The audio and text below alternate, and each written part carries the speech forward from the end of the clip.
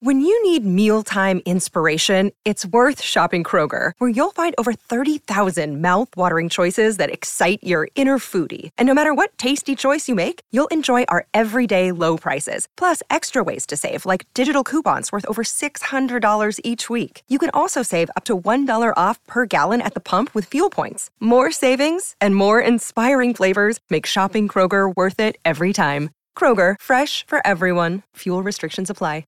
Since making his big screen directorial debut in 1985's Pee-wee's Big Adventure, Tim Burton has become one of the most signature voices in American cinema. Over the course of his 20 full-length features, he's created an instantly recognizable style. You know a Tim Burton movie almost immediately, whether it's Batman or Edward Scissorhands or, God help us, Planet of the Apes. Now, nearly 40 years into his directing career, the great pop culture debate wants to decide, what is the best Tim Burton film? When I go to Sleepy Hollow, none of the horsemen remain headless. I'm your host, Eric Resniak. Johnny Depp and Helena Bonham Carter were unavailable for this project, so please welcome their replacements on the panel. My balloons. Bob Erlenbeck stole my balloons.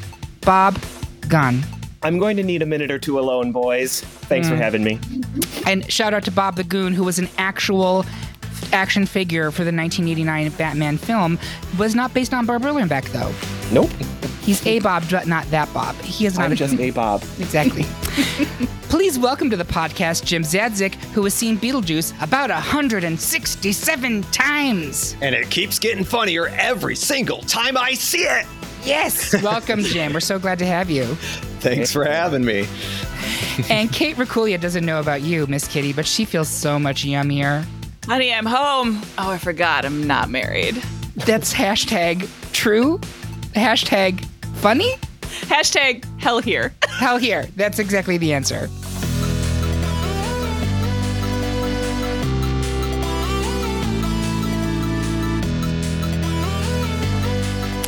So for those listening, this is a special Patreon-sponsored episode. Our top-tier Patreons get to pick a mini-sode topic for us to cover each year and also get to select the panel. And our Patreon this time is actually Bob. So, Bob, why did you select the best? Yay! You're not only a panelist, you're also a Patreon I'm also supporter. a client. Also a client. My hair is also receding. No, never. That doesn't happen on our podcast. Bob, why did you select best Tim Burton film as your topic? Well, I've always loved the movies of Tim Burton. Really, my whole life, like when I was young, like movies have always been a thing for me. Like I love movies. I love going to them. I love film and all those things. And when I was a kid, like people would say, oh, that's a Spielberg film or that's a Scorsese film. And like those things I never understood that concept, but I always struggled to understand like kind of what that meant.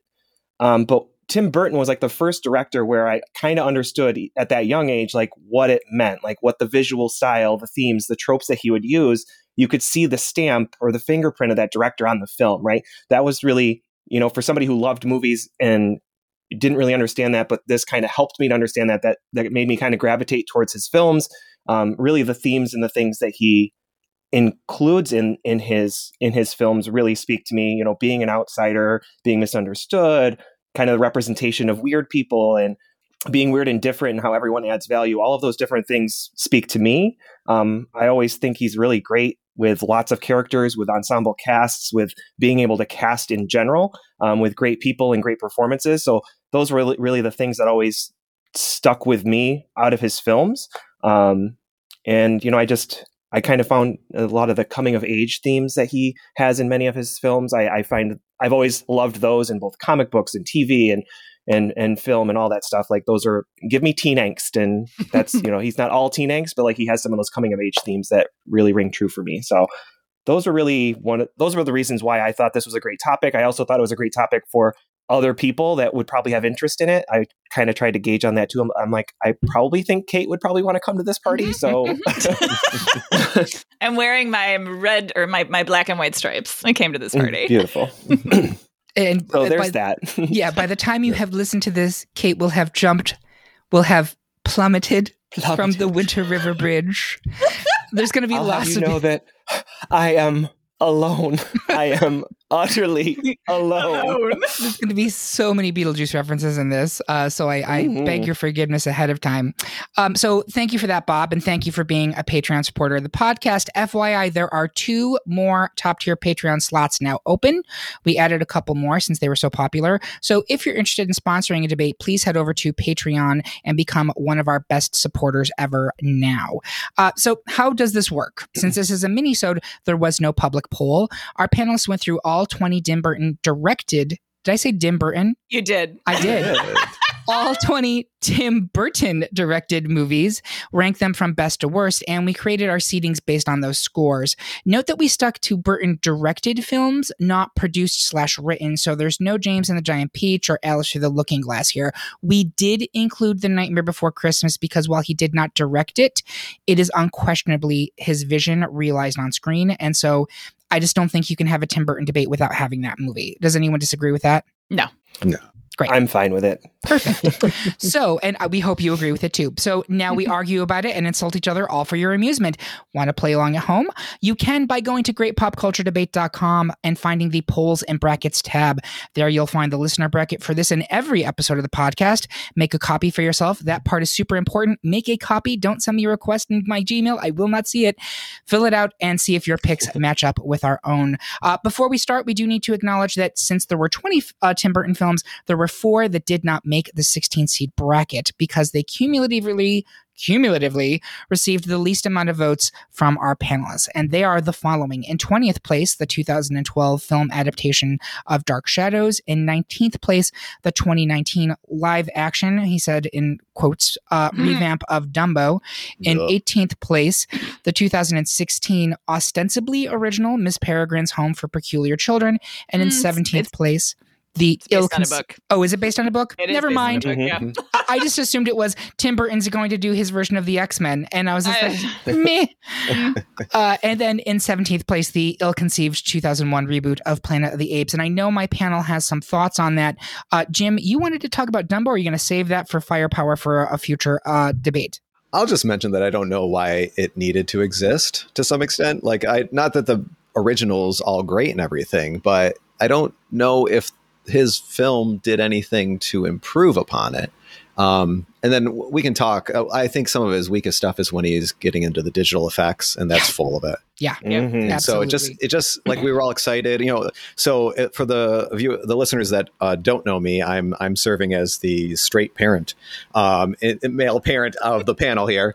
And I have kids, and we watched it. We were all excited to sit down and watch it. Dumbo's one of my wife's favorite films, and we all were kind of just like, "Oh, that happened." Like it wasn't. I don't know. There wasn't much to it. Yeah, Jim, and thanks for bringing the voice of a white male to exactly. I mean, this is our commitment to diversity. A straight white male on the podcast. Rue never. So thank you, Jim. We really do appreciate. Happy to help. Thank you for filling that role. And I'm not even going to take the easy gay joke there. So thank you. Bob, you had some thoughts on Dark Shadows, right? Yeah, do I? So you would think that everything about Dark Shadows is right up Tim Burton's alley. And from a style and visual perspective, absolutely. It looks great. There's some CGI visual pieces to it that, sometimes his use of CGI doesn't really work out, and there's some other films too where it just looks so fake because it's so surreal. But you would think that he would have nailed this one and really hit it out of the park, but it's really kind of messy in regards to the first 20 minutes. You're like, oh wow, he's going to go truly dark with this, like Dark Shadows. But then there's some weird off-putting comedy thrown in there, and it's just very mixy, messy, and I was really hoping that it would be great. And the Johnny Depp performance just really doesn't do it for me. The makeup for Johnny Depp in particular is just dreadful. I'm like, wow, he's wearing makeup that makes him look like he's dead, but that's makeup. I mean, that's his career, but yeah, right.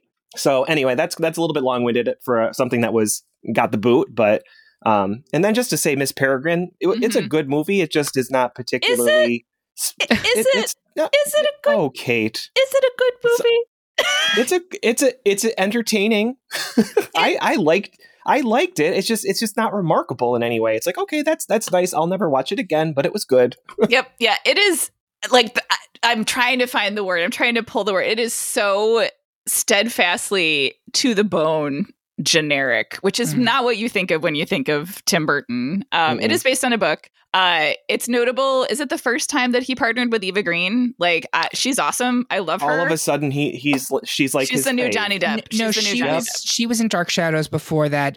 So like he traded out Helena Bonham Carter for Eva Green, like literally both in his films and his She's life. also in Dumbo. Yes. Oh. So, I mean, let's just call a spade a spade. Tim Burton has a long history of whoever he's banging at the moment being in his films. Lisa Marie. Going back to Lisa Marie, possibly earlier than that, but it went from Lisa Marie to Helena Bonham Carter to Eva Green. I don't know who he's with now because I think... I didn't know he was with Eva Green. Yes, Eva Green. Girl, you could do better. Girl. Girl. Anyway, watch Penny Dreadful. It's a great show. Yes, it is. And she's wonderful in that. And Planet of the Apes. I mean, listen, I saw that with at least two of the other people on this podcast, correct? Drink. Yep. Mm-hmm. And we were genuinely excited for that movie. Yep. Like, I know I was. And you can't know me. I love the Apes films. Yes. I love the newest ones too. I love all of the Apes films. They're Godzilla, Apes. You give me something like that, I'm going to eat it right up. But oh my God, what happened? It was so bad. And you can't even blame this one on the special effects because those are mostly practical. And it was still terrible. It was objectively bad. It's objectively awful. Yeah. Mark Wahlberg. Ooh. Oh, God. And how does he still have a career? I mean, I was just making a joke about Johnny Depp, but how does Mark Wahlberg still have a career after this, The Happening? Like, holy crap. Fail up, straight white men. Fail up. You eyeing my lemon drink? At some point, we will do an M. Night Shyamalan one, and we will go into depth on The Happening, which is so terrible. It doesn't go back around to being amazing. It's so terrible it goes to amazing and then back around to being terrible again. Like, that's how terrible that movie is. With that said, let's turn up the juice and see what shakes loose as we get into the actual debates. Our panel unanimously decided that ultimate number 1 seed Beetlejuice had more vision than 4 seed Big Eyes. But Bob, you wanted to say something about Big Eyes?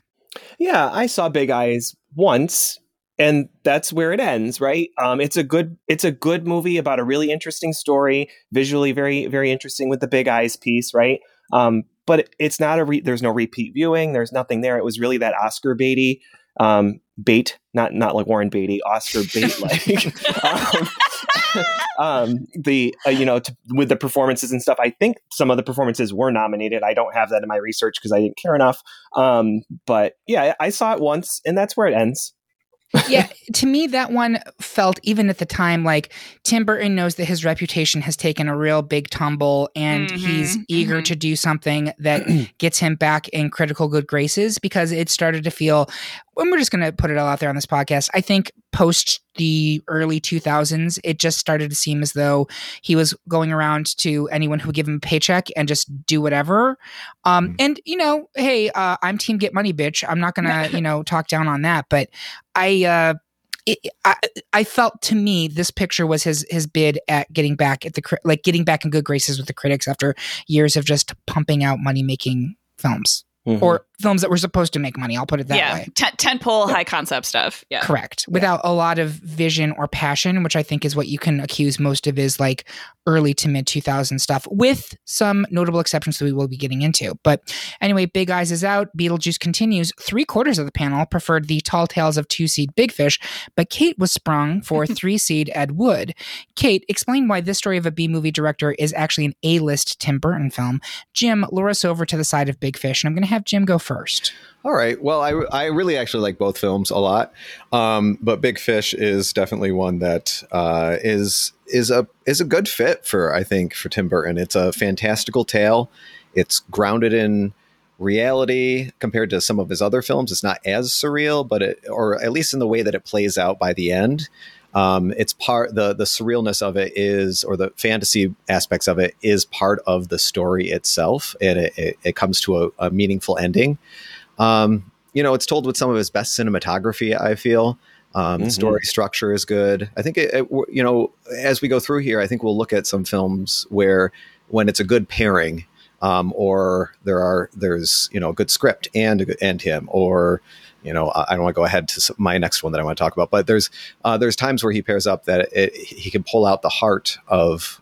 This one has a lot of heart of the people involved. Helena Bonham Carter is amazing as an and in the acting in this, it's dreamy, and it's a lot like of his other films.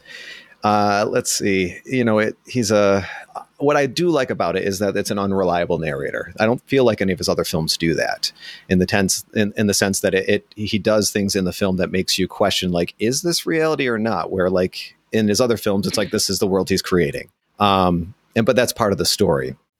Yeah, I agree with everything you just said. And before I add my 2 cents, Kate, do you want to talk about Ed Wood? So here's the thing, Jim. That was your first argument ever on this podcast, and I swear I'm not coming for you. Oh. But Big Fish profoundly does not work for me. I find it outrageously saccharine, completely unearned. I saw it in the movie with you, Bob Drink, and it looks beautiful, but I do not care for that movie, and I do not think it works. Ed Wood, on the other hand, I think is a pretty fantastic movie. I just watched it a couple days ago and was like, holy shit, like I forgot how good this was. It's an incredible Oscar-winning performance by Martin Landau. I did not realize he was Drusilla's dad. Yes. Who is also Juliet Landau is in this film. Correct. I mean, pathos, depth, historical figure in Hollywood. He fights with a giant unmotorized octopus and you feel his struggle. It is so good. It's an actual performance rather than a cartoon from Johnny Depp, kind of in the early part of his partnership with Tim Burton, when he was still turning out performances instead of like, oh, I'm Johnny Depp in a Tim Burton movie, I'm going to do that thing. It's a love letter to filmmaking, to Hollywood. It's actually about something that's really emotionally complicated and adult. It's messy and problematic. Bill Murray is not a great fit. There are parts of this movie that don't age well, I don't think. Like, he plays his character's queerness like a joke, which is so at odds with the sincerity of the rest of the movie. It's kind of baffling, but it's a really interesting movie.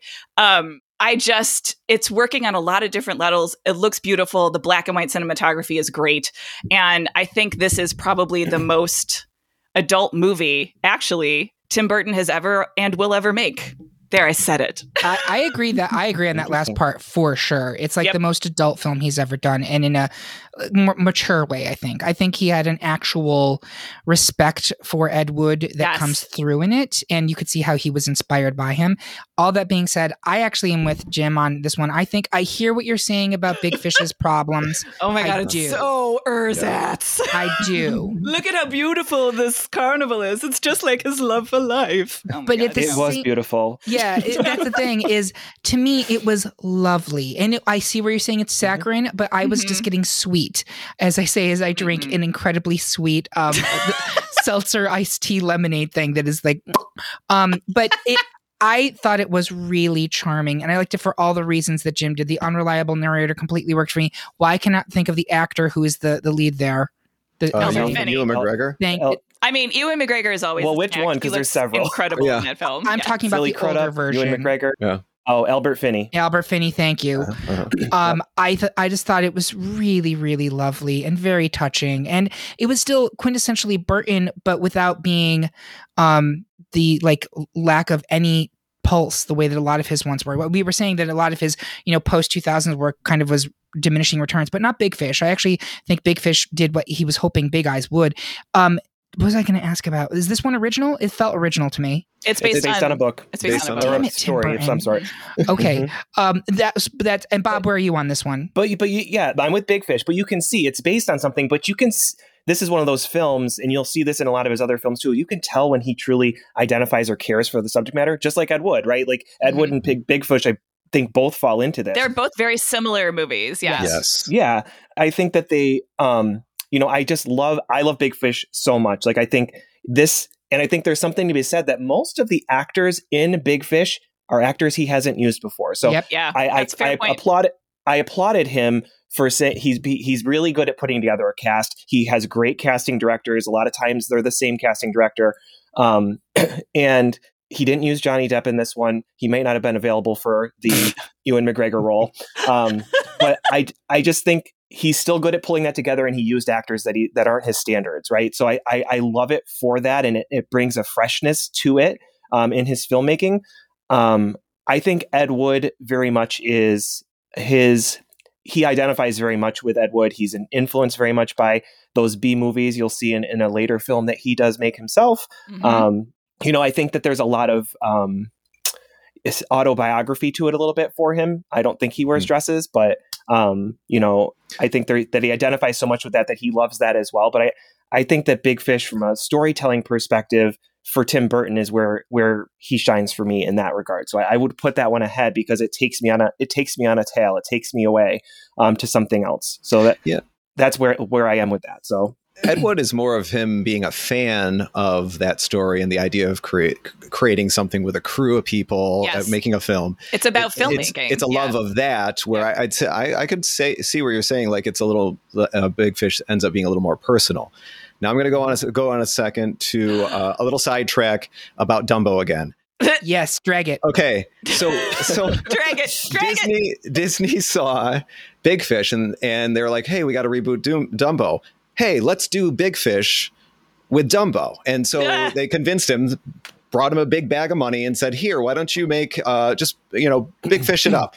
It has Danny DeVito. Yep. It has Michael Keaton, pulling Michael Keaton from Batman and Beetlejuice 2. We'll pull him into in a kind of a meh kind of performance. We can't get you a McGregor. We'll get that other guy. Yeah, Colin Farrell. Right. Yes. Basically the same person. Right. And it steals, like, Dumbo steals so much from Big Fish. I think that's part of the reason I disliked it, because I was like, I like this other film, and why did you do it again with like with an elephant in there? Additional money. Yes, exactly. Sorry, so he probably fell back on a lot of these great things he did in the first film. Yeah. And just kind of did it over again. And now, Kate, but at the same time too, like Tim Burton is the person I want to remake Dumbo, but that's not the Dumbo I wanted to. I know this is me being the terrible fanboy person, right? That's not it. Tim, no, you missed it. He didn't do what you wanted him to. Yeah, right. Yeah. No, I've had a lot of that this week. Triggered. I'm very triggered. Now, another thing too, I think the story. I love the story too, because in the sense that, and Kate, you being an author, you should love this aspect, right? That the characters in our stories are based on real people. They're exaggerated, they're slightly changed, but they're real people. And I think that reveal at the end, sorry to spoil it for anyone, does add a lot to the meaning of the overall film. It's the best part of the movie, but I still find it enormously facile. I'm sorry, I really don't like Big Fish. It does not work for me. I think maybe, like you said, Jim, for that reason, I'm like, his whole life was telling tall tales, and this is the only reveal. That's the only. It feels very, very, very surface to me, and it looks beautiful. It's a beautiful surface, but it just Ed Wood has so much more going on in it. I'm really excited that I brought Jim to the podcast. He can go toe to toe with Kate, and I think that's wonderful. which is hilarious, because I think you called me on because of my love of Ed Wood so many years ago. Yes. Oh man, come on! Ironies. But with that said, Big Fish is advancing. Ed Wood is out. I'm sorry, ladies and gentlemen. We have to make a call. But that was a great debate. Ooh, that one was a birth. That was a birth. I love the volley. I'm watching the Olympics this weekend. It's very much that. All right, so the majority of the panel had bats on the brain, preferring 1-seed Batman Returns, but Bob's taste have gone to the dogs as he's pushing 4-seed Frankenweenie. Bob, why are you savoring this wiener? I will whip up votes for Batman Returns. Bob, you go first. Sure. I think I'm obviously in the minority, I think, when it comes to this. I'll have a go at it. I really love Frankenweenie. I love the short. I love the stop motion animated version of this, the full length. It, to me, it's an original Tim Burton idea. So it in and of itself makes it more of a Tim Burton film, so to speak. I think the main character, I think, is very much modeled after himself. This is another project that it's clear that he's in love with, that he enjoys. He went back to a previous, a project from years ago to say, I want to flesh this out more. And he did a really great job. I think that he has such a passion for animation and just stop motion animation in general. And it so shows in this film. Like, everything is so beautifully created. It's in black and white. So it has that aspect to it. It's very much a love letter and an homage to classic horror films, just again, much like that Ed Wood piece again. So it's again in that same vein. I don't love Batman Returns. I realize that the performances in Batman Returns are great, but it's kind of gross. Danny DeVito is disgusting in it. I think it's less approachable by audiences than Frankenweenie. Frankenweenie is a more broad appeal. families can approach it. You can watch it and it's charming and it's cute. Batman Returns, either you're totally into it, you love it, or you're with me where you're like, okay. And at the end of the day, it's also Batman, which when I'm putting it up against the Frankenweenie, I'm thinking, well, Tim Burton's more going to be the Frankenweenie than he is the Batman. He's making the Batman film, albeit putting his stamp on it. But go ahead. I hear all of that. And I do think Frankenweenie is clearly a passion project for him. This was like the movie he was trying to get made, I think, even before Beetlejuice. Like in the beginning. The very beginning. Yep. And Little Barrett Oliver. Correct. And the studios were just like, yeah, no, we're not going to make this here. Make this instead. Like, it was definitely back to like Edward Scissorhands when this was in its infancy, right? So I admire him going back and saying like, this is something that I love. This is very me as a creator. And I really want to revisit this and actually fully give birth to this thing that I loved and is me as a creative person. So I love that about it. I just don't care. I think it's charming, but to me, it's kind of a bit of frippery, right? And it also, to me, hits a lot of the notes that a lot of other Tim Burton films hit, and they hit them better. Nightmare Before Christmas, Corpse Bride, like we've seen that shtick before. Obviously, it's a little bit different, but to me, it's very much like, okay, I got it. Batman Return, and let me address Batman in general, the Tim Burton Batman, because you made a comment like, well, it's Tim Burton and Batman puts a stamp on it. Tim Burton completely revolutionized Batman with the 89 movie. Like, I mean, not just like put his fingerprint on it. We'll get there. But like he completely reorchestrated the entire Batman mythos and tone in a way that nobody else had. So we'll get to that with the actual original one. But I want to talk about Returns because I hear what you were saying that Batman Returns is gross. But what I want to challenge you and everybody listening here is do not think of Batman Returns as a children's film or a family film. Think of it as an adult film. And it's amazing. Hot take. Batman Returns is way better than Batman. Yes, it is. It is. And I will get to that when we get to Batman specifically, but in terms of its plot, in terms of its visuals, in terms of its action sequences, it's spectacular. It also, I will make this argument when we get to original Batman that really the only great scenes in it involve the villain. Both villains, actually all three villains in Batman Returns are amazing. And say what you will about DeVito's Penguin, he is horrifying and really, really gruesome. I mean, there's that scene in the election office where he's coming on to the woman and then the person makes some comment and he bites the nose. Like, that's incredible. Danny DeVito destroyed that role in the best possible way.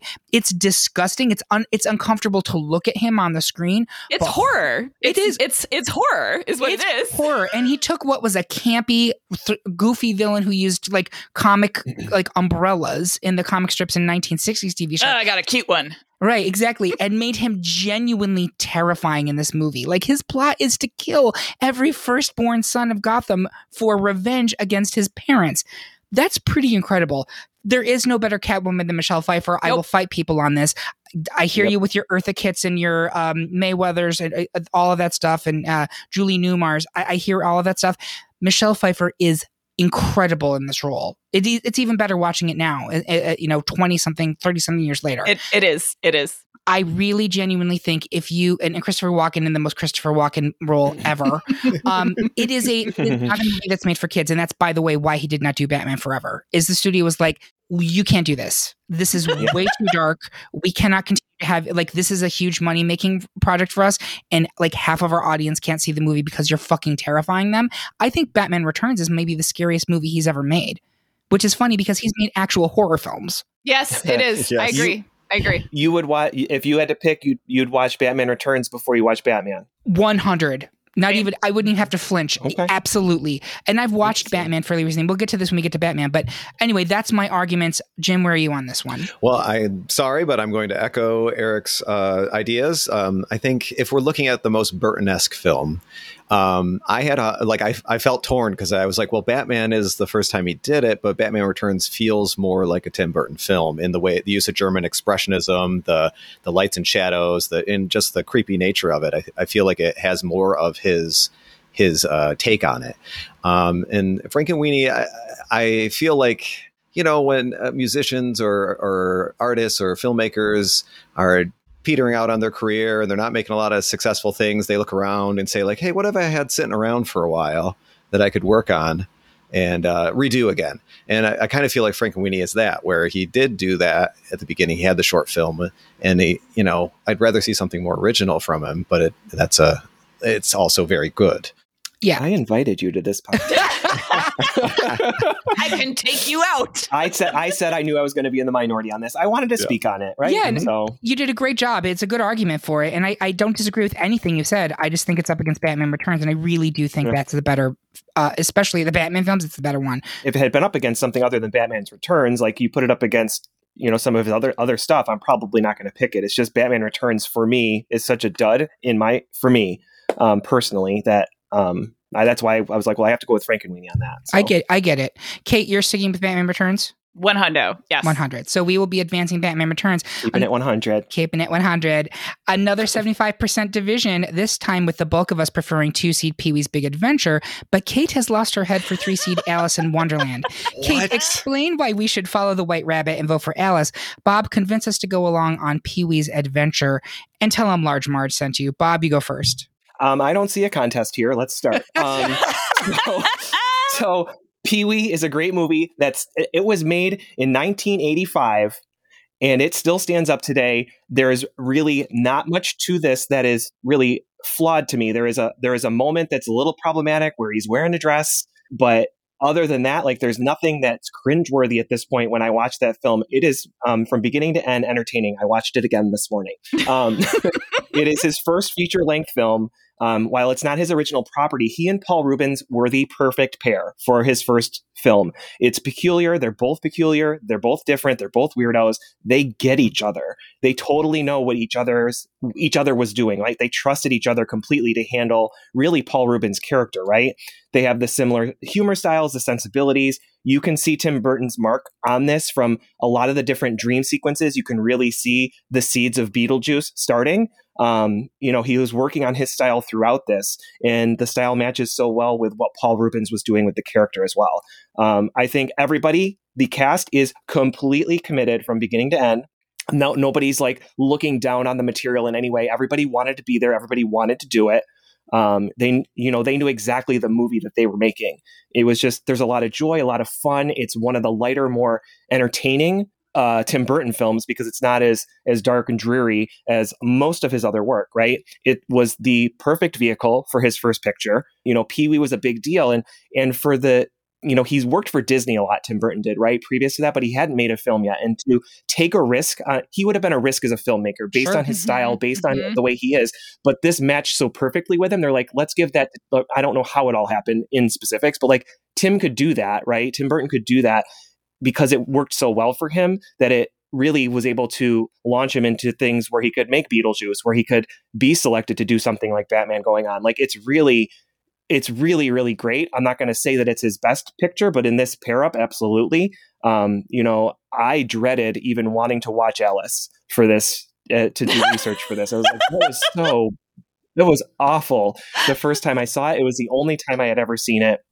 And I love Tim Burton, and I hate to be so negative on a film that he made in that regard, but I really didn't want to have to watch it. And it's just really CGI visually, just very fake. And it's soulless a little bit for me. So, on that note, Kate, I went long-winded on that. Sorry, but I didn't talk about Pee-wee. It's fine. And honestly, look, I know how this is going to go down. Should Pee-wee go all the way to the top?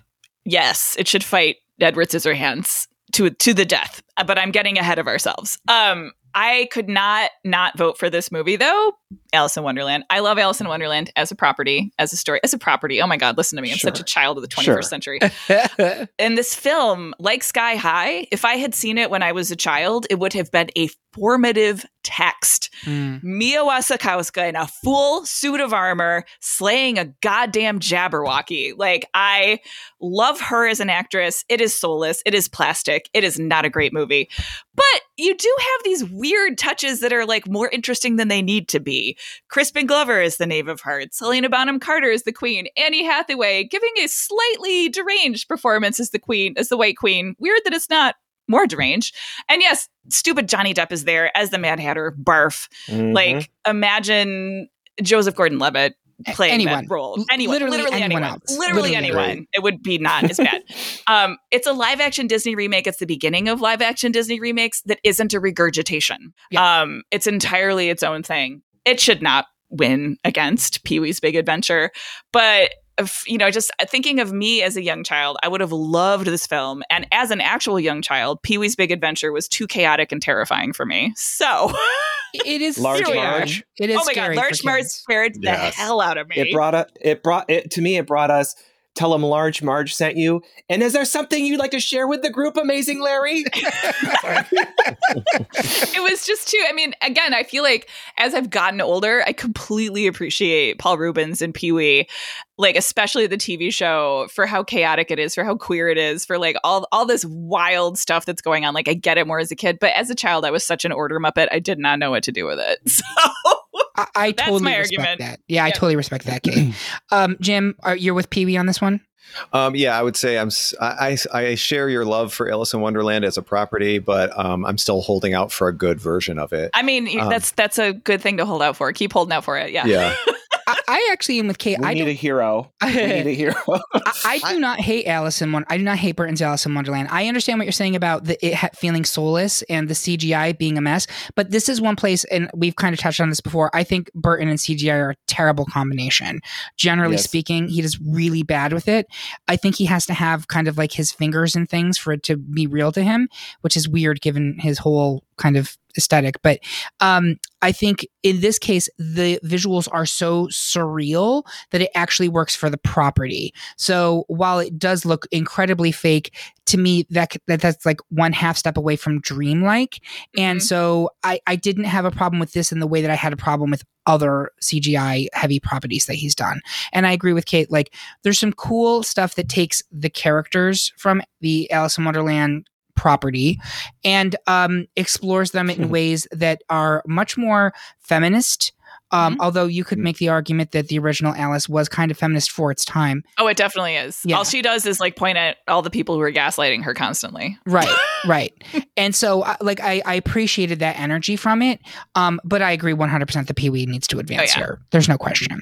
So that will be moving on to round 2. We have 2 more unanimous decisions with 1989's Batman, a 1 seed, which gave Tim Burton's version of Willy Wonka and the Chocolate Factory, a 4 seed, a sour ending, while 2 seed Mars Attacks zapped 3 seed Sleepy Hollow's chances. I will say I'm glad that Willy Wonka's out. As someone who dearly loves the original with Gene Wilder, I can admit that it was due for a redo because it was very dated. If you could just take Gene Wilder's entire performance and just put that into a modernized version of it, then I think we'd be great. But number 1, Johnny Depp completely miscast here. Ooh. I get that he was trying to do an Anna Wintour shtick, but why? Huge miss right from the. He was actually. There was actually like a lot of his Ed Wood performance you could see in that too. It was very strange. It's so strange. Very but like in strange. Ed Wood, he's sort of like, there's almost a naturalism to his manic weirdness in Ed Wood that is completely unnatural. Well, like, they both had big teeth. Yeah. So with his big teeth, they both had big teeth. They did. Fair. But to me, you want to talk about a soulless movie and CGI. That is really like the nadir. Is that how we say it? Nadir. I always say it nadir, but apparently it's nadir. Is it nadir? I don't know. It's one of those words I always see written. Correct. NADIR of Tim Burton's CGI Opposite crap of the fest. zenith. Leave it in the comments. Yeah, thank you. It's bad, folks, and I tried. I really tried, and it's not just because I love the original so much, but my God, that remake is really bad. And then I love Mars Attacks. I'm glad it's concluding, but I think Sleepy Hollow is underrated, and I think it deserves more love. I would like to see that one get a little bit more appreciation, especially around Halloween season. For some odd reason, we just kind of forget it. And I actually don't think there's anything wrong with Sleepy Hollow. I think it's fun and spooky, and it does exactly what it's setting out to do. Christopher Walken's hilarious in that movie. Incredible. He's so good. You've got Christina Ricci doing a very good job in the ingenue role. You've got, is it Miranda Richardson? Yes. Who's crazy in that role. Like there's a lot of really good pieces to that movie, and I feel like it's the forgotten Tim Burton movie that nobody It's really. a really great movie. It has incredible style. Yeah. It almost has a slightly too complicated plot. I think that's what it is. That's the problem. I think it's like all the people who signed, who knew about the Widow Van Garrett, et cetera, et cetera. But like it's It unravels in the end with that regard. That's the main problem for me, is it really just unravels with the plot in the end. It's just like, okay, and just stick to the Sleepy Hollow story, please. Yes. Mm-hmm. I can hear that, but I do think it's better than we give it credit for. So I'd like to see. I agree with you. It should be out, but I do want to give it some love. So we are evenly split between The Nightmare Before Christmas and Sweeney Todd, the Demon Barber of Fleet Street. Jim, why do you think Todd is a cut above? And I will ask you all to stop, collaborate, and listen to why Nightmare is Tim Burton's dream project. Jim, you go first. Great. Yeah. So, I mean, he's done a few musicals. This one, he's taken Sondheim, which is amazing. And I think that makes a lot of this work really well with his own vision and all these terrible characters that, as they're supposed to be, in this show, they're doing terrible things. He doesn't let you forget that either, I don't think. You could argue that this is his last great film. Everything after this since 2007 has kind of been downhill. So maybe this was the thing that kicked it off. You have Alice in Wonderland, Dark Shadows, Frankenweenie, Break Eyes, the other ones we've mentioned, and Dumbo, of course. And so this is maybe, I feel like this is one I can still say is pretty good before those ones that follow that I don't love so much. It's a perfect combination of that Sleepy Hollow, Corpse Bride, Edward Scissorhands style, with a stellar subject, innovative source material, and, like I said, the music from Sondheim. Speaking of musicals, can I go on a tangent again? I want to talk about the film version of Rent. Let's take me there, Jim. Take me there. I hated that movie. It's so bad. It's so bad. Welcome to the club. Yes. So I don't have an overwhelming love for Rent, or I didn't back then, but I had seen the show in person, and I had going to the film. I'm like, there's a filmmaker character and they're going to do innovative stuff, I'm sure. And then you go in and it's like a recording of a stage musical. But not even a good version of it. No. Yeah. And the fourth tier cast, even though it's the actual original cast, I know. Right. But it was like a made for TV movie kind of take on it. It's real bad. Although the made for TV movie version of it was even worse. There you go. Yeah. And so I bring that up because Sweeney Todd is not that. It is a film version of a musical. It explores what film can do for musicals versus what the stage can do. The stage show works with audience, the live audience. It's designed for the stage. The lighting is for that. This film is cinematic. It makes great use of editing, framing, close-ups, lighting, narrative arc, and most of all, the overall tone of the film, I think, seems even more fitting for the story and subject than the stage show. Yeah, I'm not going to argue any of that. I think Sweeney Todd's really good, and I have no negatives for that film. Literally, I have none. Even Johnny Depp. I don't even mind Johnny Depp in this film. I think he's quite good in it. Not at all. He's well cast in it. Everybody's well cast in it across the board. There are zero negatives, and I agree with Jim's assessment that it is probably Tim Burton's last truly great film. Up until now, I have hope that he can come out and give us something amazing. I really do think that that's possible for him.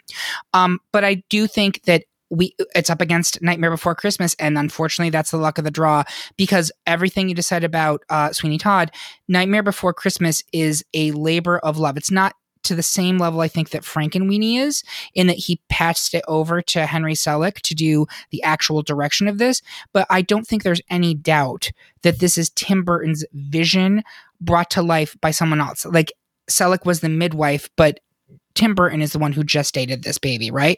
And you want to talk about creativity and something that is an actual original one, right? Someone, please do not disabuse me of 100%. Yeah. Yep, 100%. It's an original idea. It's so interesting. And I don't even love the story as much as a lot of people do. I'm not a huge Halloween person.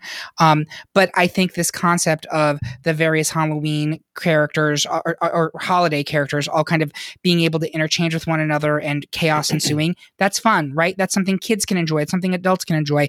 And the artistry involved in this film is unparalleled. Even if you don't like the story, you can't knock the reality of it. It was shot on 20 sound stages with 120 workers, 227 puppets, and 109,440 individual frames. Like, it was painstakingly created, and it's beautiful, and it's still relevant. How many years? 30 plus years after its release. It surprises me they haven't done more with the property. I'd be curious if there's legal reasons why they can't. But To me, if this one, if we're looking at the two of them, has more, no pun intended with Jack Skellington, but the legs for this one are very long. People still come to Jack, Sally, Mr. Oogie Boogie, Lock, Stock, and Barrel. And it's like a multi-holiday film you can watch on both Halloween and Christmas. That's versatility, folks. I just don't know how you can have a like Elite Eight in Tim Burton land and not have Nightmare Before Christmas in there. But Kate, where are you on this? What did I originally vote?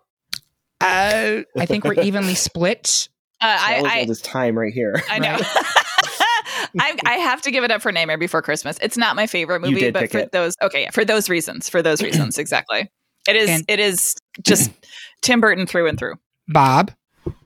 So I picked Sweeney Todd when I picked this, right? Tim Burton film. Can somebody help me here? Like, I love The Nightmare Before Christmas. It is top 5, top 3, top 2. Like, it is one of my most favorite films of all time that I love to watch, and I'll watch it all times of the year, right? Everything you said about it is true, Eric, but he didn't direct it in the end. So I guess, how are we going to define, for me, to get me there, how are we defining like a Vision. Tim Burton film, Vision. Right? And okay, I will give you that, because at the same time, like, I don't think so let's use James and the Giant Peach as the other logical comparison here. Yep. It's same thing where he produced it. That one is based off, obviously, of a legendary children's book. I don't see Tim Burton in James and the Giant Peach to the level that I see Tim Burton in Nightmare Before Christmas. So yes, he did not do the actual direction. And what I was reading was like he was on set like maybe 10 days of the entire shoot, which went on for a really long time.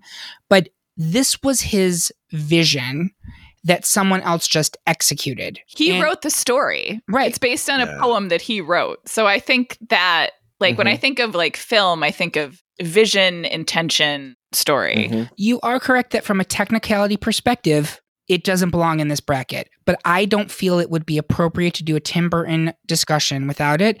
I can't make that decision for you, and I think you're valid in saying, listen, when it comes down to it, I have to pick a Tim Burton film, and I don't consider that to be a Tim Burton film. I'm not going to knock you on that. So what do you want to do? Well, yeah, so, the reason that he couldn't do it is because of Batman Returns. Which you hate. Yep, which I hate. No, I don't. I don't know. Do I hate it? Did I say hate earlier? I don't know. You don't care for it. Yeah. And he phoned in like almost every single day. It was constant meetings. It was constant, him talking to Henry Selick, walking him through it. Like, there was a lot going on that he had his hands so involved that, I've gone back and forth on this as we've prepared for this. And I picked Sweeney Todd saying, well, Sweeney Todd's the one he directed. But, based on everything we're talking about here and not like letting everybody know, I'm pretty sure in a future round, there's a film that'll probably knock it out. I'm going to move it forward. Okay. Sorry, Jim. That's okay. Thank you for being a good sport. Finally, in round one, another unanimous victory for Edward Scissorhands, which called off the wedding for The Corpse Bride. Bob, you wanted to say something about Corpse Bride before we moved on? Yeah, I mean, Corpse Bride is lovely. It's pretty. It's all of those things, but it's not doing anything at the level of Frankenweenie or Nightmare Before Christmas. We've seen it all before, been there, done that. It's I like to equate it to the Pixar movie Coco, which is so much better. So yeah. So it's nice. I would say watch it and see it, but like it's not a go-to for sure. It's not top of everybody's list. Okay, fair enough. And it's out of our bracket for now. So that is it for round one, folks. We're going to take a quick break to commune with the spirits. We will be right back after our impromptu rendition of Deo.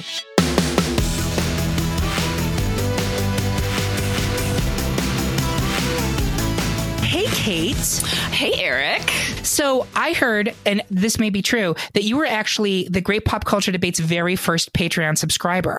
Was I? You were. You're not only a panelist, you're also a founder. Also a founder. I mean, it does give me a feeling of joy to contribute towards high quality podcasts like the Great Pop Culture Debate so that, I get swag. Yeah. What kind of swag do you get?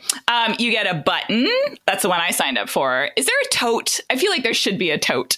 There's not a tote yet, but that's a great idea. I have some other ideas that I'm working on. You get access to things early. You get access to Patreon only little mini-sodes. You get to hear hear the warm-ups before, when everyone's just kind of getting their little sea legs before they get into the main attraction. And you get season 0. You get season 0. It's exactly right. You will never hear the otherwise, folks. And there's some great episodes in that, which include Best Madonna Single, Best RuPaul's Drag Race Lip Sync, Best 90s Cartoon. And the only way you can hear those is by getting a Patreon sponsorship for as low as $2 a month. Then you even get season 0 just for that. So thank you very much, Kate. We appreciate all of our Patreon sponsors. And if you do have the interest, please go to patreon.com/Great Pop Culture Debate and support us.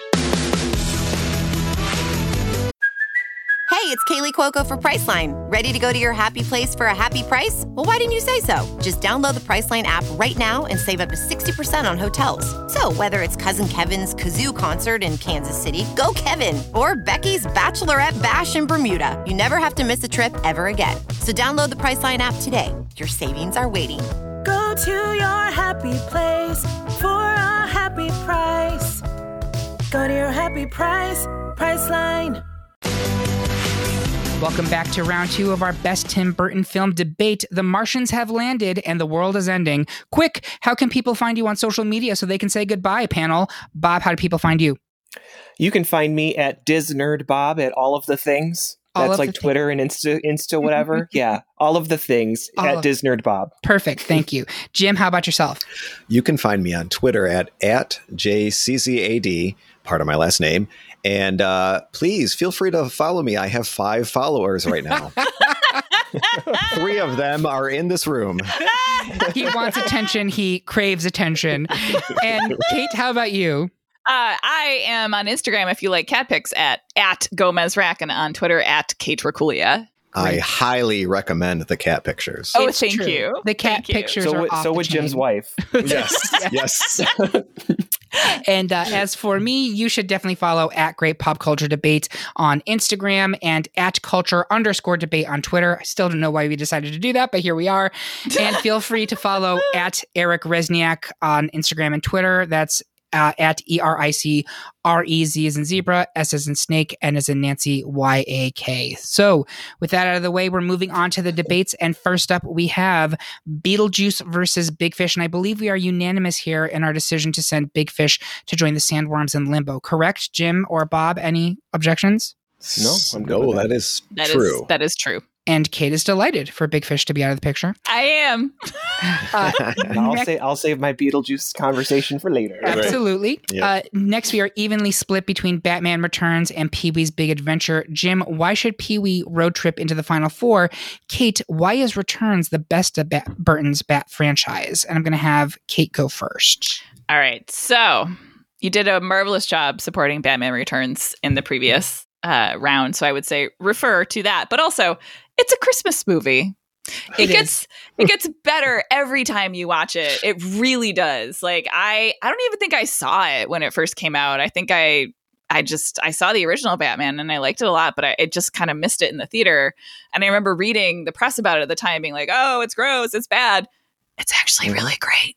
It's like I said, it gets better every time you watch it. It is a Batman horror comedy written by Daniel Waters of Heathers fame. And Michelle Pfeiffer. Everything about her Catwoman is literally iconic. It's so... And that's the stuff that kind of just gets better and better with time. And I think, we'll talk about this when we talk about Batman and what Tim Burton did. Like, superhero movies exist today because of what Tim Burton did in 1990, even though they don't exist in a Tim Burton style. But I feel like this is a weirder, more Tim Burton-y version of that huge tentpole high concept movie. It's really great. And also Oswald Cobblepot's dad is Paul Rubens. I just felt like I should say that. Yes, he is. Correct. All right. And Jim, what about Pee-wee's Big Adventure for you? Speaking of Paul Rubens, right? Yeah. So I feel like this is the perfect combination of a variety of talents who came out to make great things. They all had fresh energy at the beginning of their career, and they had this inspiration to create something really fun and new. It was Tim Burton's directorial debut, Paul Rubens' debut as a film lead, Danny Elfman. His first debut is creating film scores. You have the screenplay by Paul Rubens, Michael Varthol, and Phil Hartman from Saturday Night Live early in his career. And it's funny, it's quirky, it has all the elements of what people define as Burton-esque, while also sharing the stage with Paul Rubens' vision and Danny Elfman's thoughtful score. It's kind of interesting to go in and just look at what Danny Elfman was thinking about when he made the score. It's worth a Wikipedia, search. So perhaps it's not his best, not the best Tim Burton film, but I think it's a best combination of creative energy working together for a creation that he made. So perhaps it might not deserve to be the highest honor, but it would, because it shares with other creative forces. But it is I think it's his best combination of creative forces to make a final product. Jim, that's such an interesting argument because I had not thought of it that way, but it's true in that pretty much every other film we're seeing here, it's Tim Burton in the driver's seat and he's dictating pretty much everything. And here he was collaborating. Like that was not a Tim Burton joint like the way a Spike Lee film is.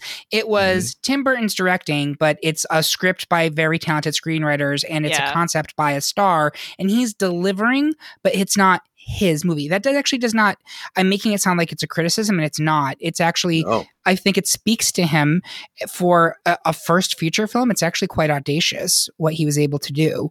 And it is, you wouldn't have any of the rest of it if this wasn't a hit, right? Like this, you can't discount the primacy argument here. So Bob, I'm going to guess you're going with Pee-wee here.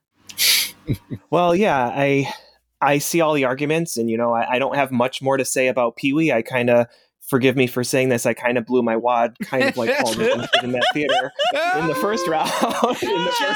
Paul Rubens, by the way, that's bullshit. Yes, justice for total bullshit. We support Paul Rubens on this. We stand him. Absolutely. 100%. Just let him live his life. Exactly. Yes. What are you going to do at a porn theater? Plant corn? Right. I mean, come on. But to really piggyback off of what Jim shared, I think it was that collaboration of a lot of firsts, right? And they did such a good job, right? It was like, wow, this was really out of the park from a success standpoint of like, so Danny Elfman had never done a film score before. What? Like you gave me circus realness, man. And,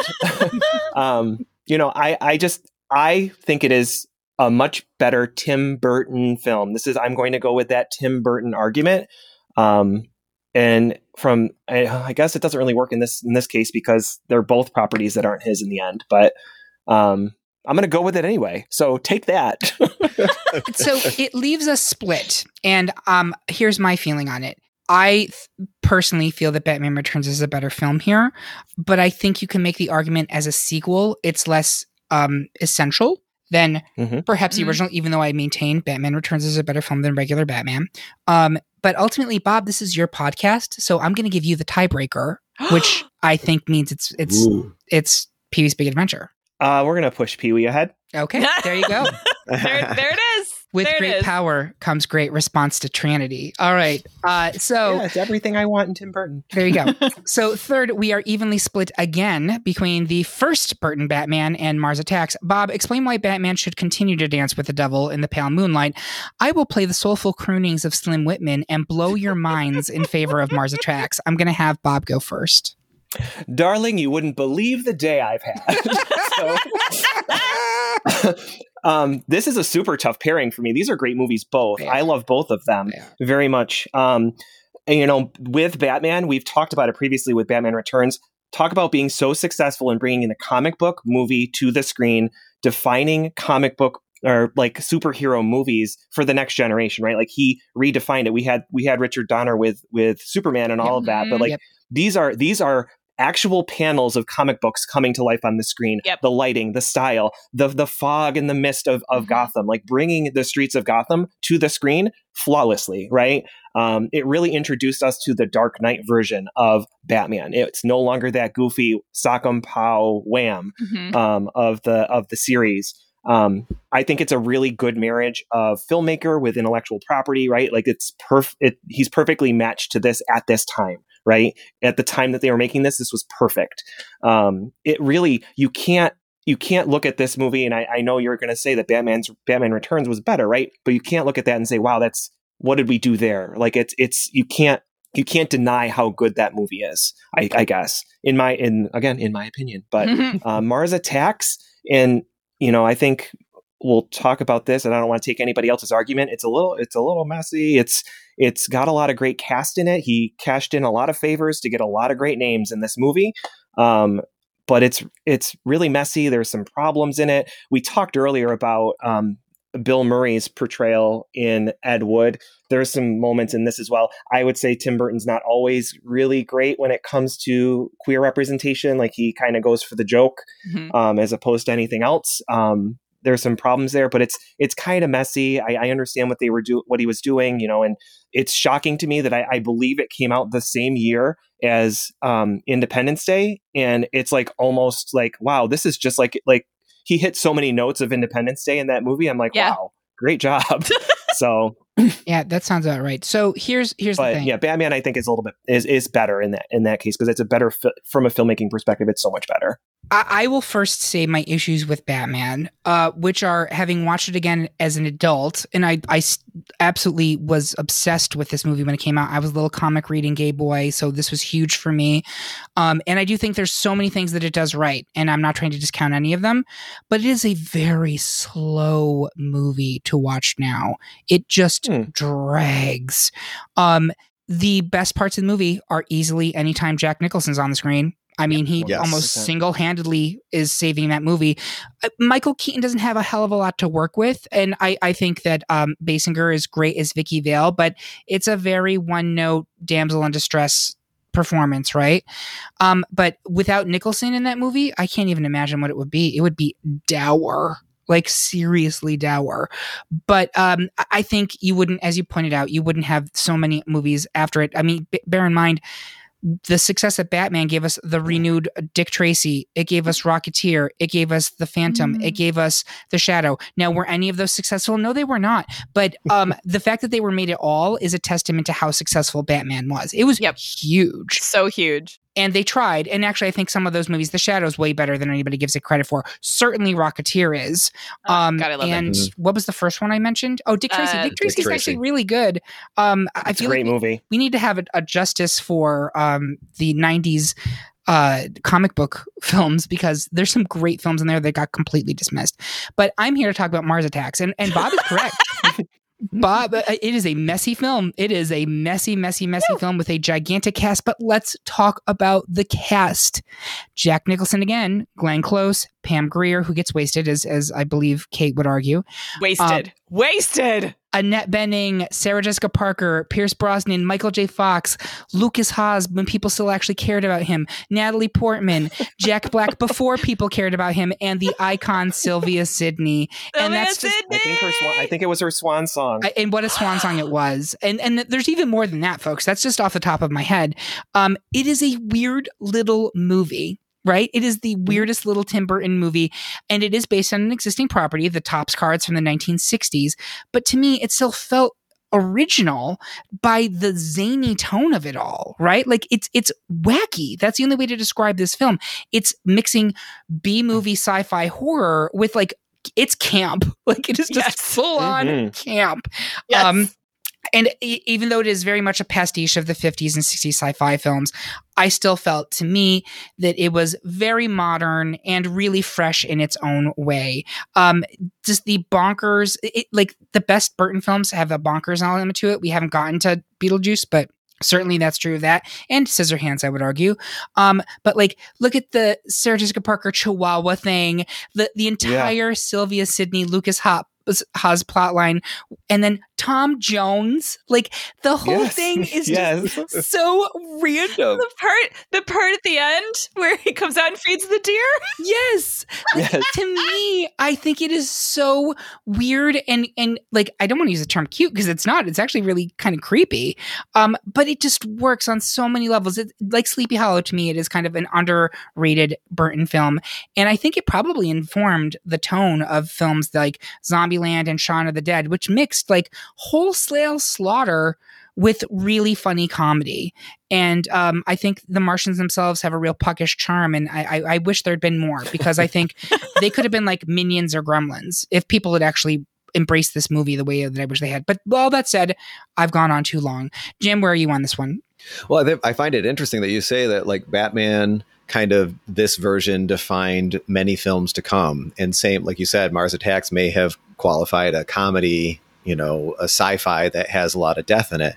But I do feel like Batman is a stronger one in that sense that it, going down a rabbit hole on the internet one day, I was reading an interview with Michael Keaton about why they didn't do the third film. And you had mentioned it earlier, but he said that they were really pushing for like that Nolan vision for those films. And that's where superhero movies went, like that's where everything, you said the 90s ones, but I mean, would we have the MCU and all of that in the way it is now without what they did in Batman? Mm-hmm. Fair point. So you're going Team Batman. Yeah, Mars Attacks followed Ed Wood. I loved the structure and the writing of Ed Wood, and then Mars Attacks was just a big mess. Yeah, same kind of topic, but really messy. So I didn't quite get it then, and I rewatched it recently and thought, I see what he's doing there, but it still didn't work for me. That's fair.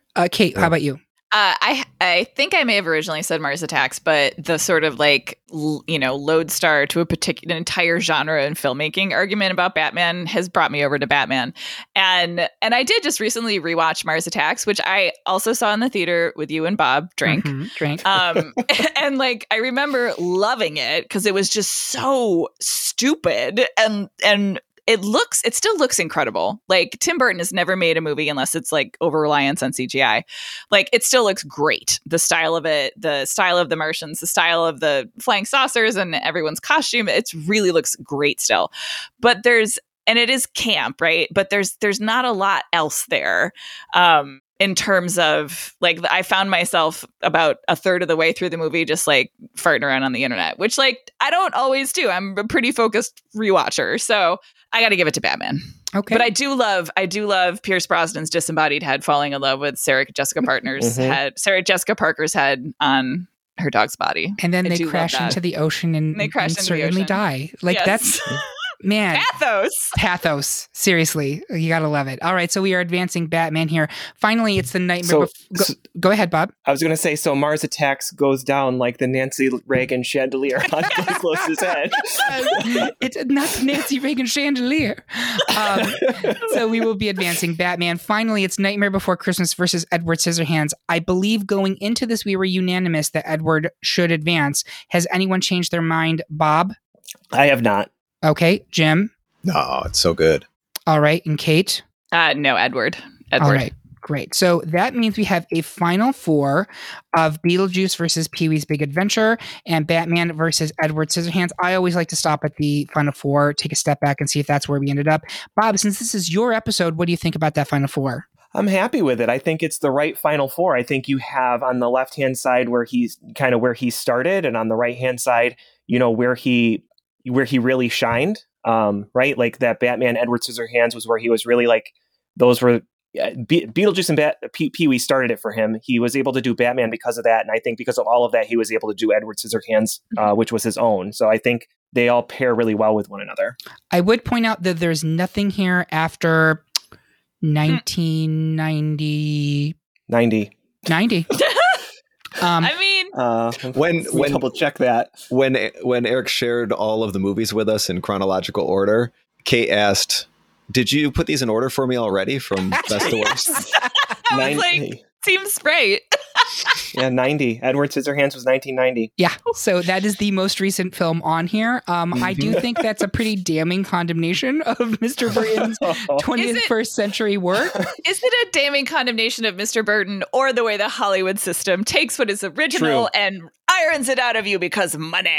Okay, that's a fair point. There you go. I also think we can't knock nostalgia. But I do believe, honestly, that when you look at his entire canon, these are among the four. There's like two or three others I could see being in here. But even those two or three others are not anything from the last 10 years for sure. And there's something, too, about Tim Burton. And I don't, this is going to come out maybe sounding like a real read, but like it says something to me when I think of like the most advanced or accomplished expression of your particular aesthetic did not grow. Right? Like, I mean, do I think Ed Wood is an example of his aesthetic growing in a way? I do. But I do think a lot of his other output has continued to solidify the Tim Burton style over the Tim Burton growth. Like, there's something about it. Yeah. Go ahead. I said at the beginning, like, Tim Burton was really what taught me, like, oh, this is a Tim Burton film, right? He taught me about like how a director can mark a film that might be to his detriment at this point in his career, right? Like, because everybody knows exactly what you're going to get. It's kind of there's some recycled elements and quality to it. Yep. Whereas I think people like when you talk about the Spielbergs and the Scorseses, like their styles and things like that evolved over time and they continued to grow as filmmakers. I'm not saying he didn't grow as a filmmaker. I'm just saying that I think that he relies a little bit too much on what's comfortable for him. Stop relying on that body, Tim Burton. On bodies, multiple, But I also think he's not willing to like try something too, right? Like he's like, I'll try Planet of the Apes, sure, okay, right? Like, Yes, right. But I agree that, frankly, when I look at this, I think the main issue is he's not pushing himself. And there are other filmmakers I could put in, Kevin Smith, who's in the same, frankly, boat where they have their sweet spot. And anytime they start to venture even a little bit outside of it, they get criticized and they immediately scramble back, because also they have a financial reason to do that because they're being paid a shit ton of money to stay in their lane. But as a creator, I think it would behoove him to really take some time and craft something that really surprises us. And I believe he has the ability to do that. I do. But I think he has to take what has worked for him and evolve it. You mentioned Spielberg, and you can see an evolution over time where it's that same storytelling ability, but he's maturing and he's adding on new storytelling techniques that really serve the story, not just are there for frippery. So Tim Burton is still telling adolescent Tim Burton stories, right? And I think that Steven Spielberg is telling mature, I'm an old guy filmmaker stories at this point, right? Like we're never going to see Tim Burton's Lincoln.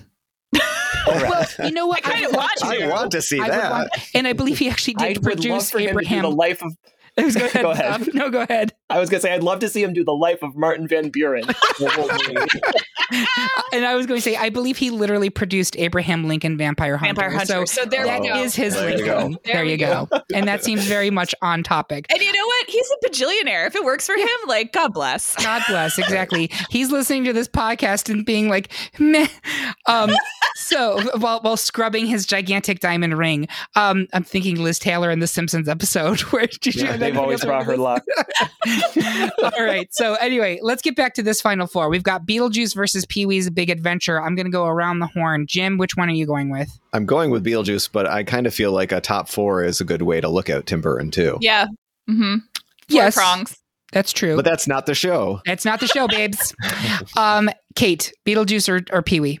I'm going to give it to Pee-wee. Beetlejuice, again, it's another one of those, like, I appreciate it now. It scared the unholy bejesus out of me when I saw it as a child. And I was not a child who was scared by stuff. Like, I have no problem with all the other things that terrified children of the 80s. Like, bring me all of your Skeksis. Like, not even blinked.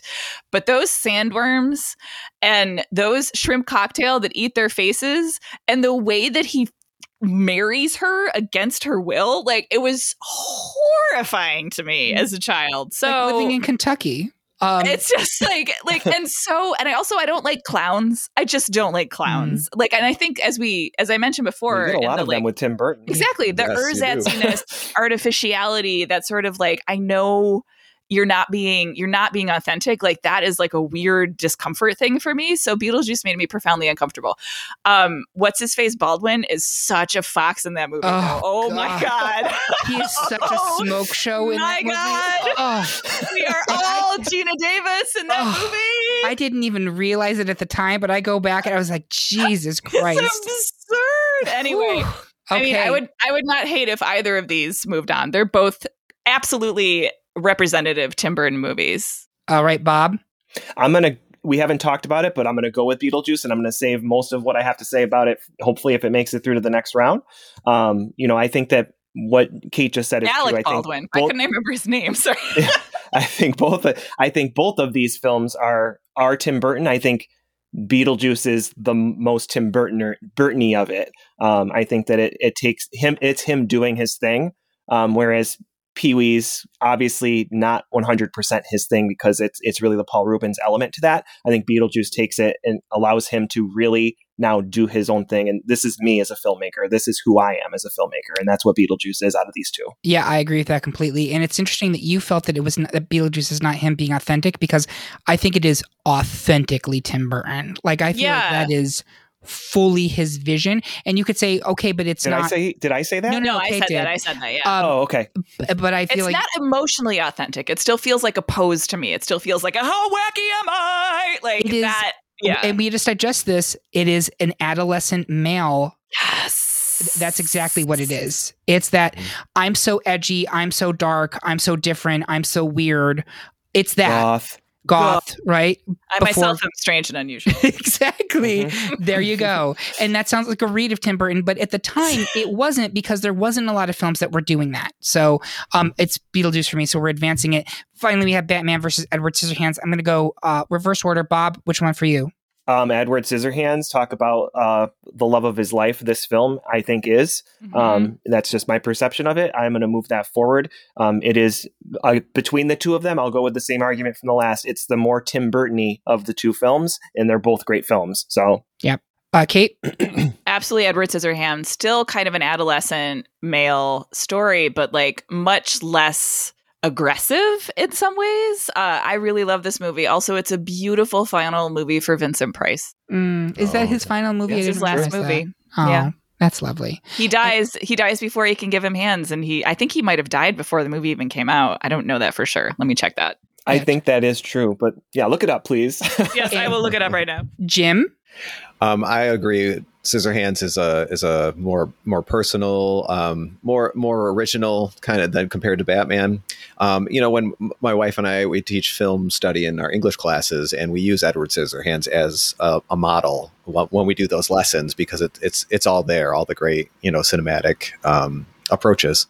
Yeah, I think it's got to be Edward Scissorhands. Nothing against Batman. We've talked at length about why it's important, and especially to Burton specifically, but film and superhero films as a genre. But Edward Scissorhands is authentically Burton, and I think this is the correct final two: Beetlejuice versus Edward Scissorhands. Were they one right after another, or was it Beetlejuice, Batman, then Edward Scissorhands for him? I think it was Beetlejuice. You got it. Yeah. So final two. I'm going to start with Kate. Beetlejuice versus Edward Scissorhands. I was incorrect. Vincent Price outlasted Edward Scissorhands by a couple years, but still, it was his last movie. Okay. That he acted in. Edward Scissorhands by a mile. Okay. We will come back to that. But first, I want to go, Jim, between the two of them. Which one are you going with? Oh, it's Beetlejuice for me, but I do love, like I said, love them all. Speaking of Alec Baldwin, like every time we watch it, we have to think, oh yeah, that's him, because he looks completely different in that film, being so young to the person we see today. So like that man was starving, you could tell. And the check shirt. Oh my God, everything, the glasses, everything works. Everything works. Bob, for you. I'm picking Beetlejuice on this one. Are you going to come back around? Are we going to talk, or? I think we do need to talk, because we haven't really talked about Beetlejuice at all, and we do not have unanimity. We didn't really talk about Edward either. And so I want to talk about both of them now, because I think, Kate, I want you to talk about specifically why you're voting for Edward Scissorhands here. I want to hear your argument, and then we'll go into Beetlejuice. But Kate, take it away. I just think that as an expression of like an outcast, it's like an outcast story that is looking for affirmation, community, love. It has all of the kind of quirky milieu, like the sort of 60s topiary pastel. It has all of those sort of like fripperies. I love that fripperies come up multiple times in this podcast. Yeah. It has all of those, but it actually does have what feels to me, it is adolescent, but it does feel to me like it's a very genuine love story in the middle of it. And it's strange and funny and it's awkward, but I just think that it is beautiful in a way that feels earned, in a way that many other Tim Burton things do not feel earned to me. CF Big Fish. But also, like, this is also just my personal preference. I will watch Edward Scissorhands every day of the week. I appreciate more than I like Beetlejuice.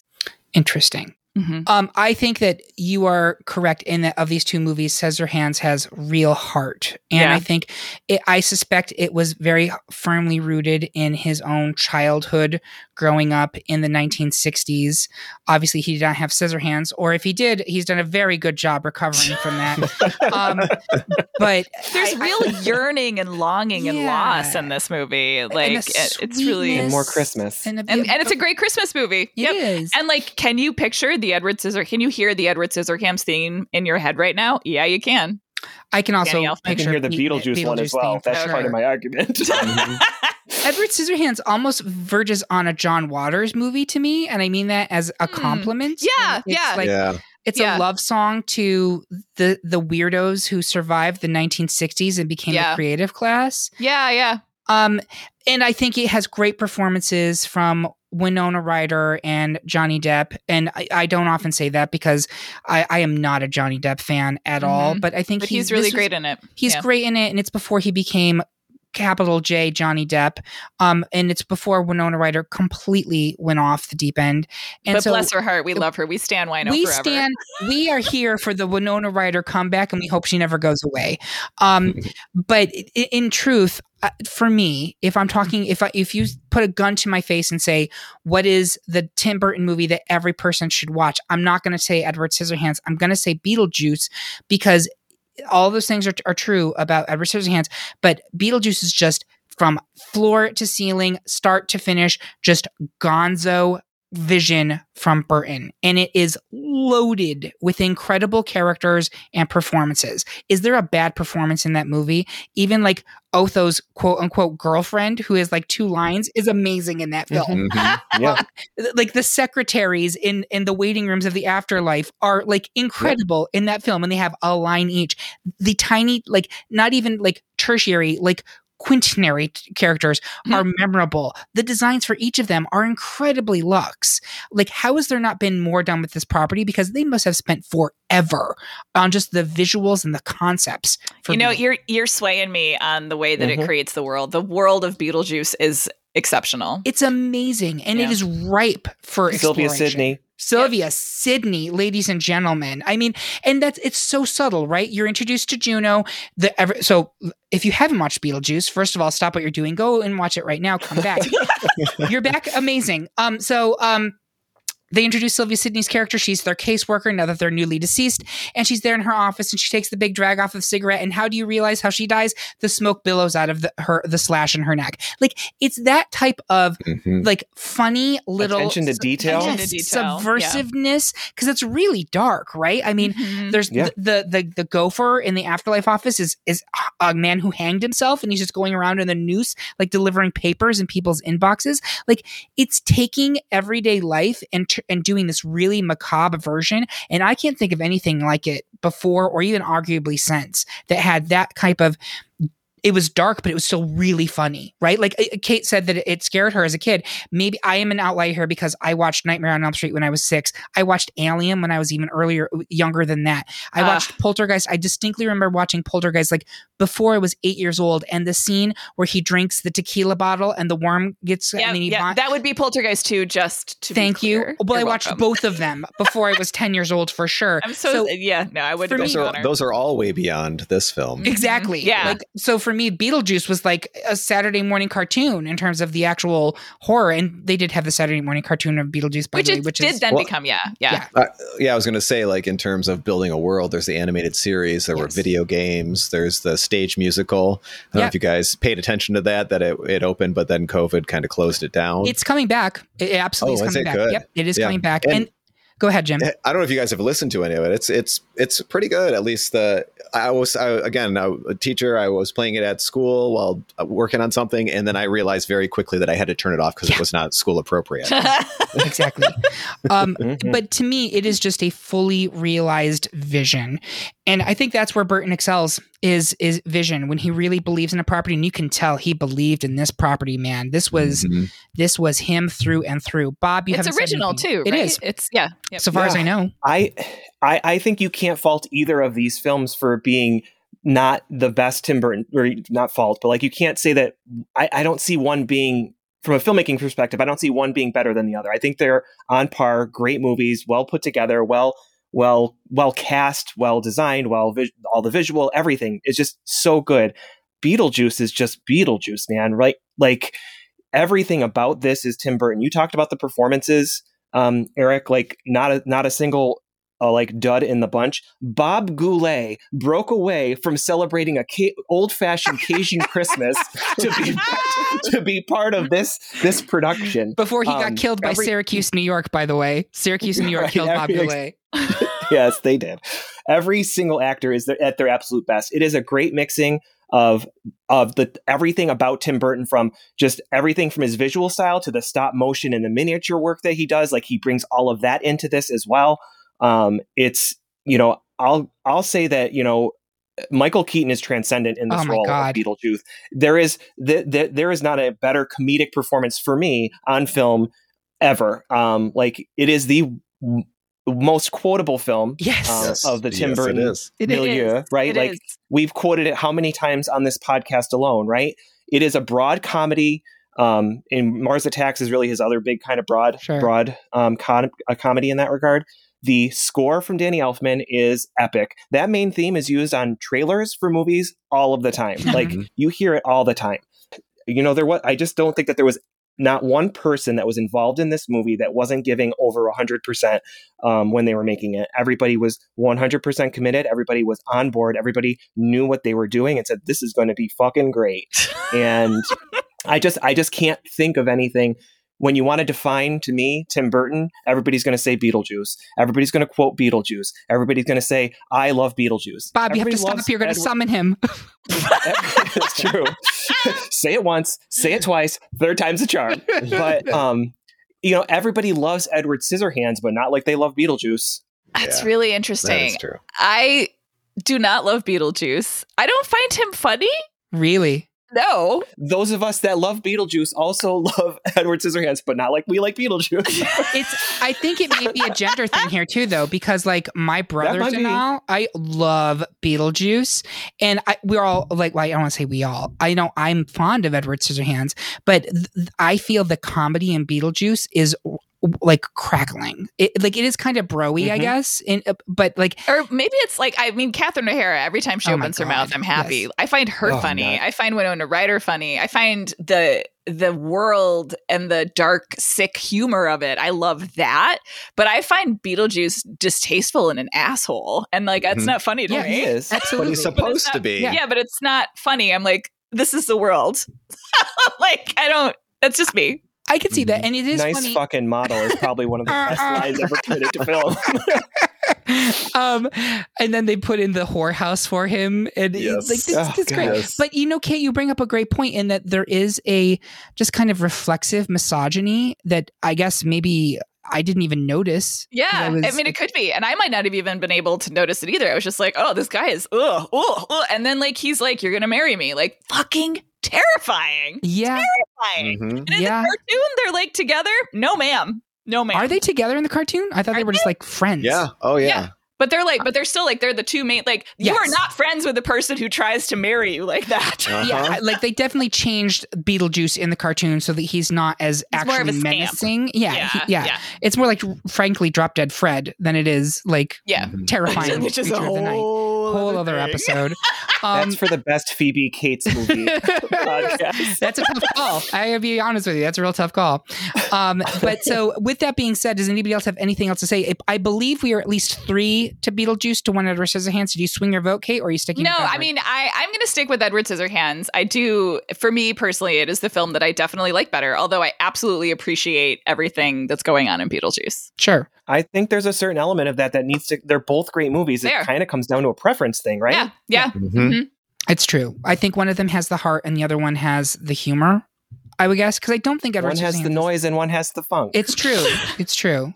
Well, one has like a really clear fairy tale. One is a fairy tale and one is kind of a fantasy. A cautionary tale, frankly. Yeah. Because, I mean, really, ultimately, the whole point of the movie is Lydia wants to kill herself, and she sees that that's not the solution of her problems, and instead she begins to actually appreciate her family and also like the concept of found family.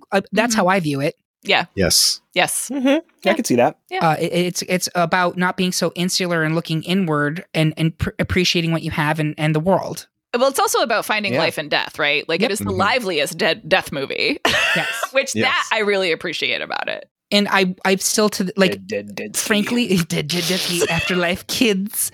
I want to see Burton come back and do Beetlejuice 2. I want to see that. We essentially got the final kind of chapter in the Batman films with Michael Keaton and Birdman. I mean, if that's not basically like the end game of Batman, I don't know what it is. But I need to see Beetlejuice 2, Electric Boogaloo. I need to see that. All right, so it goes Hawaiian. There you go. Beetlejuice goes to Hawaii. With that, we have it. Our final winner. Our pick for the best Tim Burton film of all time is Beetlejuice. Do you agree with the choice? Do you think we need to book a session with Juno, our caseworker? Let us know your pick by leaving a comment on this episode at greatpopculturedebate.com or yell at us on Instagram, Twitter, Facebook, or YouTube. While you're there, make sure that you like and subscribe for more Great Pop Culture Debate content. Thank you to my panelists. You are my number one.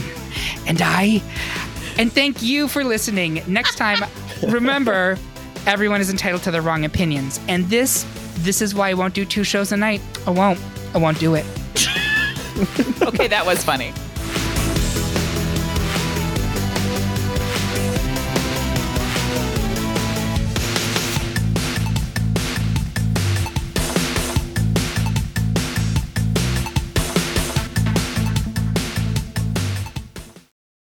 Everyone is talking about magnesium. It's all you hear about. But why? What do we know about magnesium?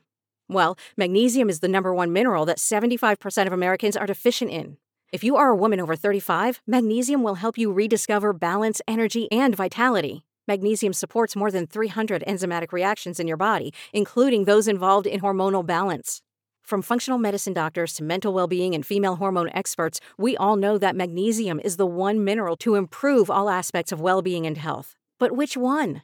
Magnesium Breakthrough from Bioptimizers, the trusted choice recommended by leading experts with 7 best-absorbed forms of magnesium to ensure your body receives the support it needs for overall well-being. Go to bioptimizers.com/balance today and use code BALANCE10 for 10% off. Support your journey to wellness at bioptimizers.com/balance. Magnesium Breakthrough from Bioptimizers, your foundation to optimal health and vitality.